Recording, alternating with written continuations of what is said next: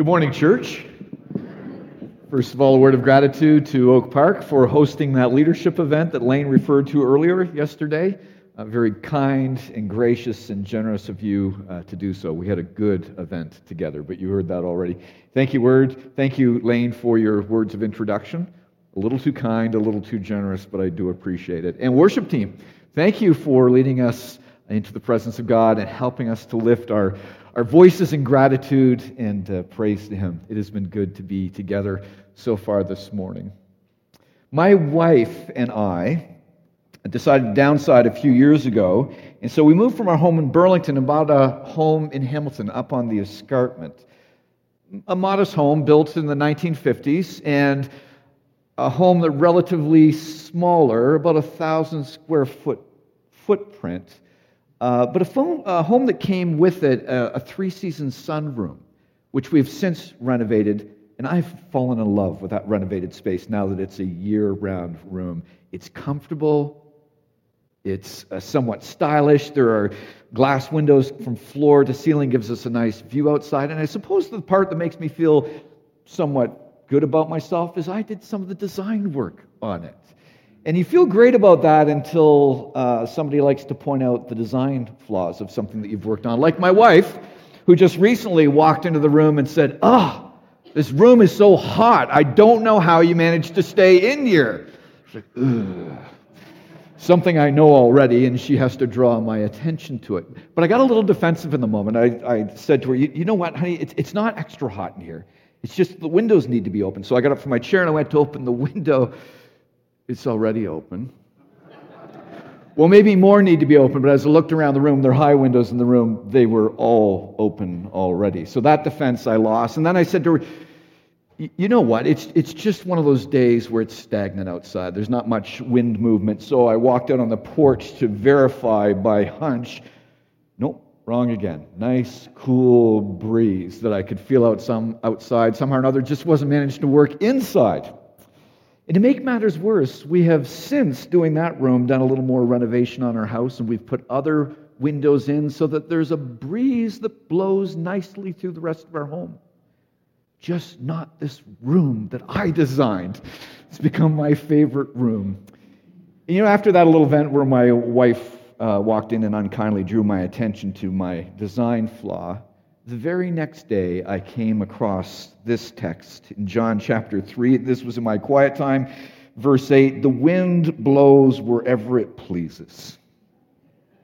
You hear its sound, but you cannot tell where it comes from or where it is going. So it is with everyone born of the Spirit. You can't force the wind. The wind it seeks its own path. It has a mind of its own.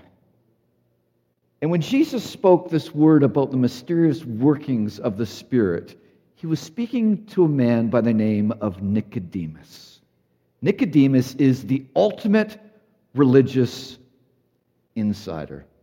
In his social context, he is the poster child for all that it meant in that day and age to be a person of privilege and power, especially as it comes to religious things. He was a Jew, and the Jewish people felt that they had exclusive access to the blessings of God, that they uniquely deserved those blessings. He was a Pharisee, and the Pharisees felt that amongst all the people of Israel, not only did they understand the Jewish law better than everyone else, but they upheld the law, and they practiced the law better than everyone else.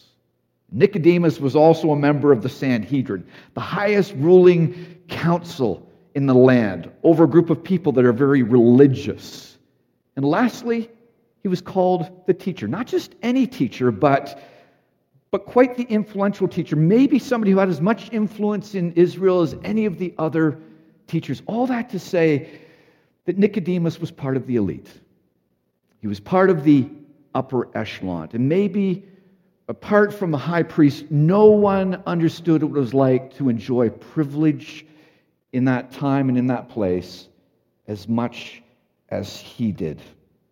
And yet all these advantages, many that were religious in nature, seemed to be for him liabilities that kept him, that prevented him from understanding the workings and the ways of the Spirit of God.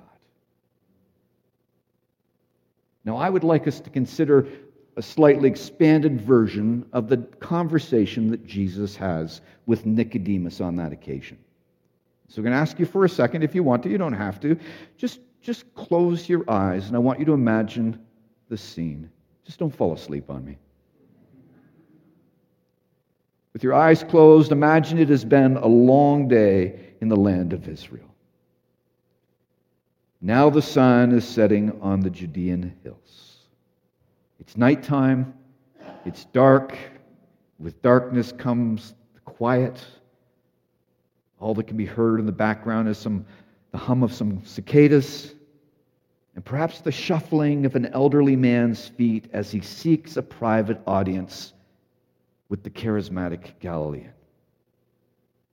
And as Nicodemus moves into that place to speak with Jesus, imagine also a warm Mediterranean wind starting to blow across that place, finding its way into the windows, into that room.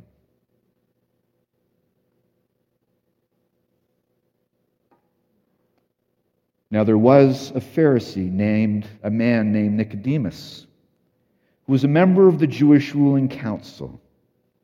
He came to Jesus at night and said, "Rabbi, we know that you are a teacher who has come from God, for no one could perform the signs that you are doing if God were not with him." Jesus replied, "Very truly, I tell you the truth, no one can see the kingdom of God unless they are born again." "How can someone be born when they are old?" Nicodemus asked. "Surely they cannot enter a second time into their mother's womb to be born." Jesus answered, "Very truly, I tell you, no one can enter the kingdom of God unless they are born of water and the Spirit. Flesh gives birth to flesh, but the Spirit gives birth to spirit. You should not be surprised at my saying, you must be born again." And then verse 8 one more time. "The wind blows wherever it pleases. You hear its sound, but you cannot tell where it comes from or where it is going. So it is with everyone born of the Spirit." If you've nodded off on me, open your eyes again. When Nicodemus came to Jesus, he came by night. He came out of the cloak of darkness. And for good reason. Jesus had developed a little bit of a reputation as a local rabble-rouser. He had recently been at a wedding and pulled off the greatest party trick ever. He turned water into wine. The only problem is he used water that had been set aside exclusively for religious purification purposes. So I can well imagine he got some people upset. It wasn't long after that before he found himself in the temple courts, and something got Jesus upset, and he turned over the table where the money changers were, and he fashioned a whip, and he chased the money changers and the merchants out of that place. He basically trashed the place. Nicodemus is a good, upstanding citizen. He has a reputation to protect. He has to be careful who he keeps company with. So he comes by night. And when he arrives into Jesus' company, he begins the conversation. He does so with politeness. He refers to Jesus as Rabbi, this great teacher. But it's not long into the conversation before Nicodemus is very much taking charge of things. He's going to be the one who controls this conversation. He's going to tell Jesus what he needs to know. "Jesus, we know that you are a great teacher, someone sent by God. The miracles prove that." I think at this point, Nick comes off a little bit as a little bit of a Nicky know-it-all. Don't let that pun be lost on you. If you listen to the conversation, you can hear some presumption, you can hear some arrogance, you can hear some certitude in his voice, all that's been formed and fashioned over the years from his education, from the job that he's had, from his station in society. But Jesus cuts through this. Jesus wants none of the pompous positioning or pompous posturing.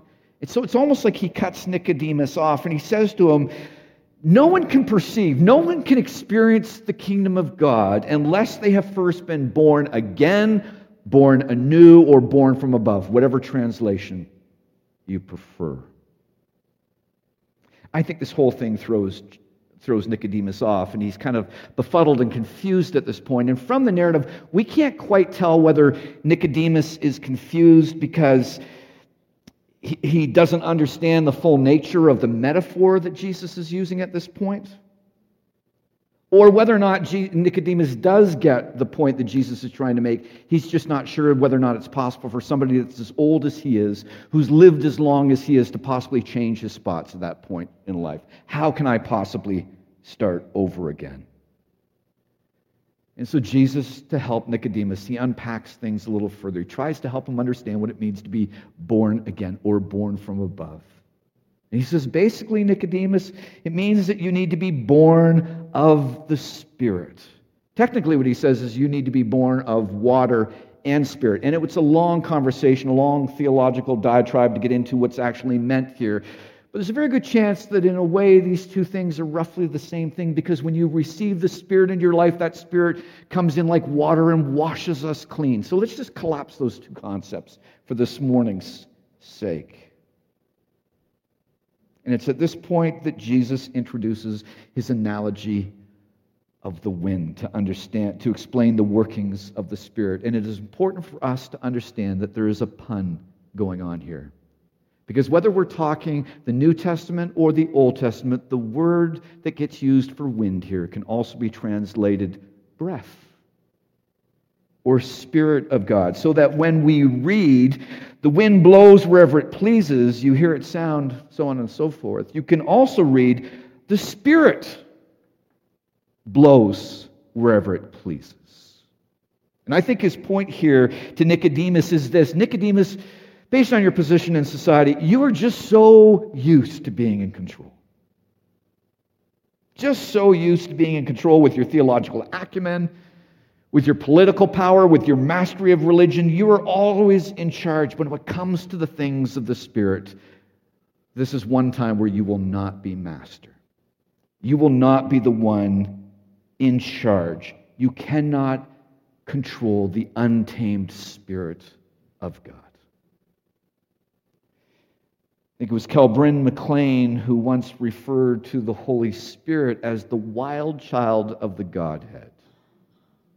I think we need to be careful in pushing that analogy too far, but I do like the sounds of it at first, because it reminds us that the Spirit is loose in the world, wild and in disruptive ways, always transcending human control, always transcending human comprehension. The Spirit is in the world elusive, mysterious, disruptive, unpredictable, never contained by rules and regulations, nor controlled by formulas. The church I attend, both my wife Sharon and I worship at, is the church I pastored at for 20 years. I transitioned out of that role about 6.5 years ago. And in recent years, they've redone their mission statement and their vision statement and redone their core values. One of the core values that they recrafted emphasizes God as mystery. And I love that concept. Not only is it kind of hip and fresh, but it's just so easy to fall in love with that concept, that God is mystery. But we can easily tend to over-romanticize that concept of God as mystery until that same God invites us to leave the comfort, predictability, and familiarity of our life circumstances to follow Him out into that mystery, into the great unknown. And then it gets just a little frightening for us. If I'm honest, I found it a little easier to follow and to heed God in my life when I was younger, way back in the day. It was easier to hear the Holy Spirit's prompting back when I was younger. This is just me. I'm not putting it on anyone else.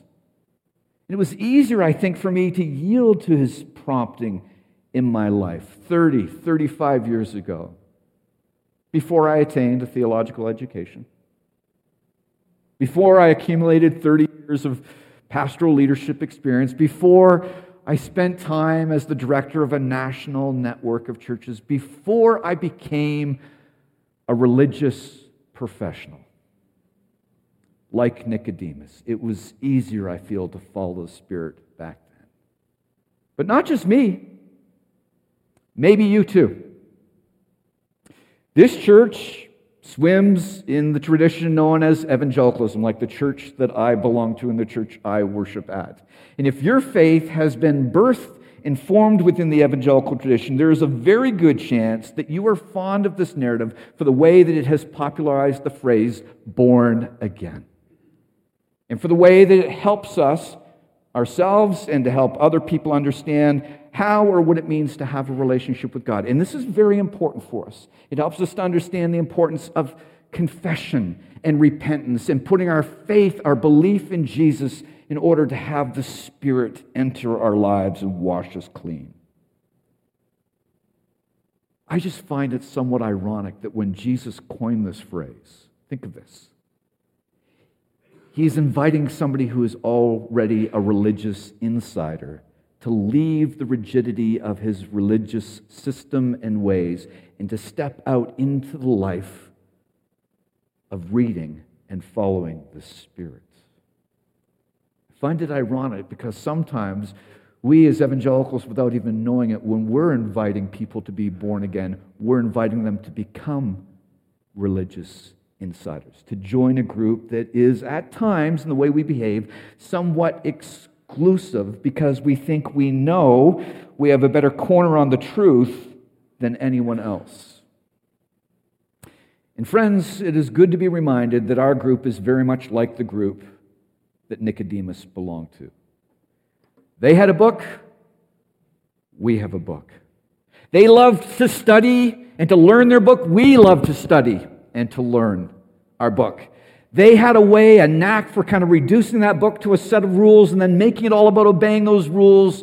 Friends, we sometimes have the same tendency, and in the process of doing so, we can become smug and elite in our knowing, and the self-sufficiency that ensues from that can make us less and less interested and less practiced at what it means to discern and align our lives with the Spirit who is working freshly around us every single day.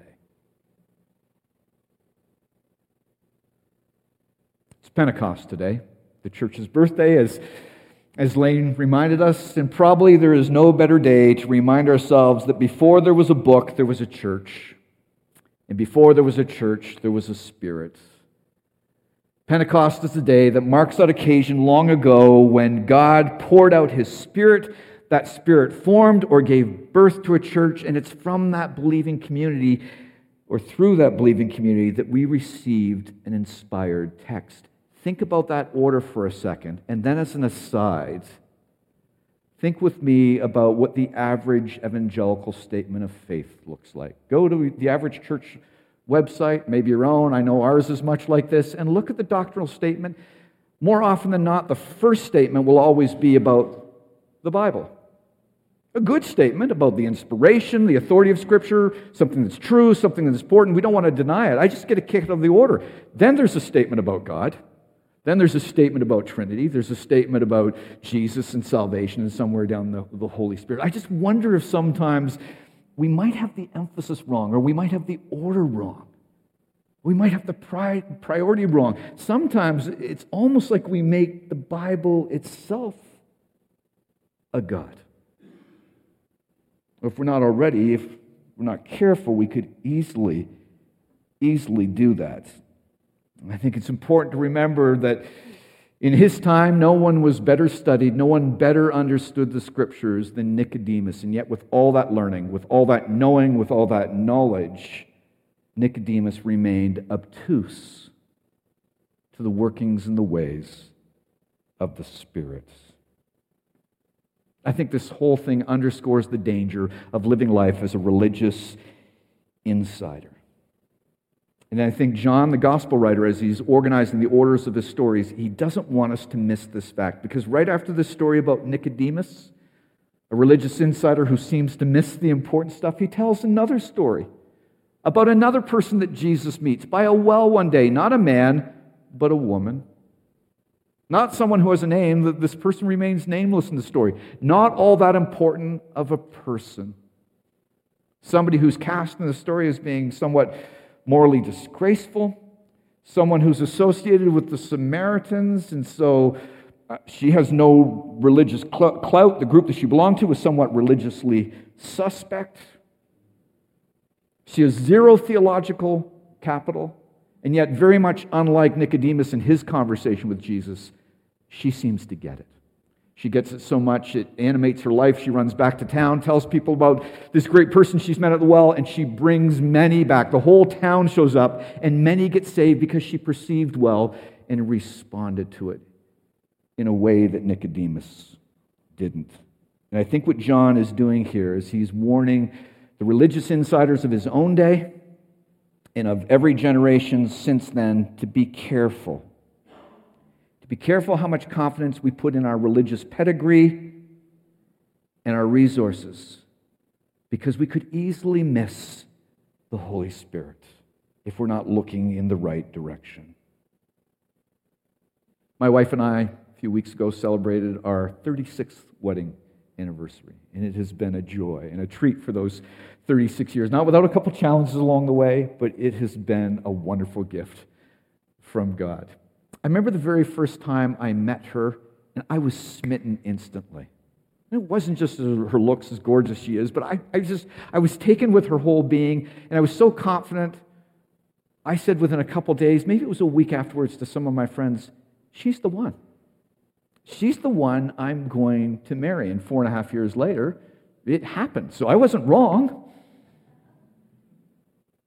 I made that statement with full confidence without doing any research, without doing any analysis. There was no risk assessment. I didn't get a sheet of paper out in that first week and draw a line down the center and a line across the top with the pros and the cons, the way which one there were more of to help me with the decision. I didn't do it.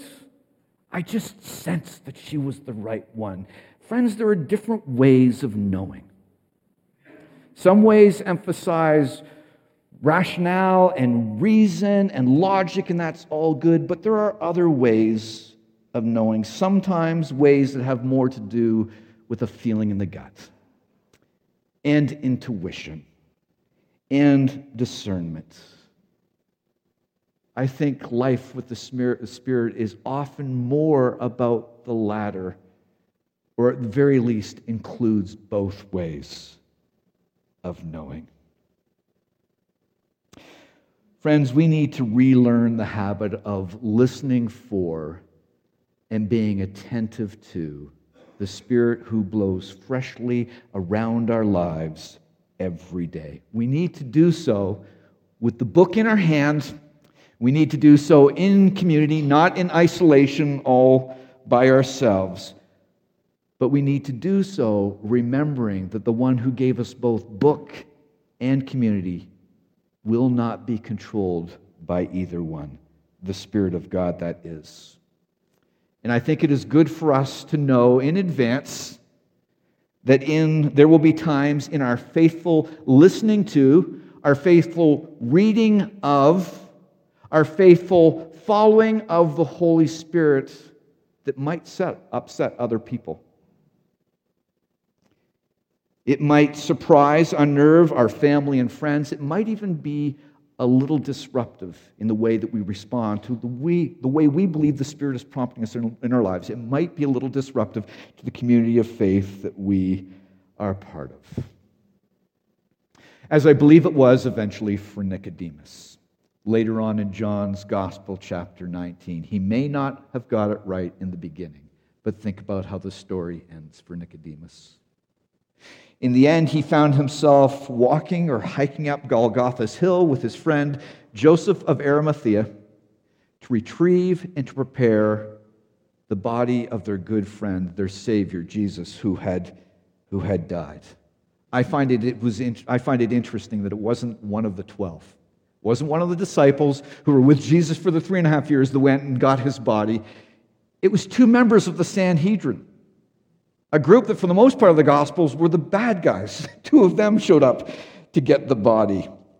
The last time Nicodemus came to Jesus, it was that night, but this time he comes in the day, in broad daylight, in full view of the Roman and the Jewish leaders, the authorities. And in doing so, he risked his reputation, he risked his relationships, he risked his career, he risked his very life, and at the very least, he risked or spent a fortune because he spent a truckload of money in preparing that body for burial. This is a good news ending for a guy who didn't get it initially. I think eventually he understands the ways of the Spirit, and he takes the risk to step out of the security of his religious certitude and to step into the life of reading, knowing, following, and trusting the Spirit wherever the Spirit takes him, no matter how risky that might be. In a sense, he threw caution to the wind to follow the holy wind of God. Can we pray together? Father God, Holy Trinity, on this day, we are so thankful that we are reminded that this day marks that occasion long ago when you blessed us with the gift of your Spirit, a Spirit who has hovered over this earth and has been teasing new life into being all along, but a Spirit who now abides in the very center of our being for those of us who know Christ and follow him. Thank you for the generative work that he does in our life. Thank you, Spirit of God, that you guide us, that you will lay a path for us. When we wander off that path, you nudge us back in the right direction. You bring a rebuke to our life. You resource us to serve you. God, you just don't call us into mission and ministry, but you equip us by your Spirit with the right tools for the right equation, and you empower those tools. You enable us to do things that we couldn't do ourselves, things that are beyond all that we could ask or imagine. God, thank you that you never leave us, but that your presence always abides by the working of your Spirit. We are asking today that you would help to wake us from our slumber, from the ways that we have mostly unintentionally inoculated ourselves against the awareness of the way your Spirit is working in our lives. God, not only do we want your Spirit to blow freshly over our lives, we want you to give us ears and eyes to hear and to see and to understand what he's doing. We don't want to miss what he's up to. And God, whatever your Spirit is doing in and around this church these days, and in and around the households that are represented in this congregation, in the lives of people gathered here this morning, oh God, as they sense what your Spirit is beckoning them to do, would you give them boldness and courage to obey? God, do your good work. We pray in the Savior's name. Amen.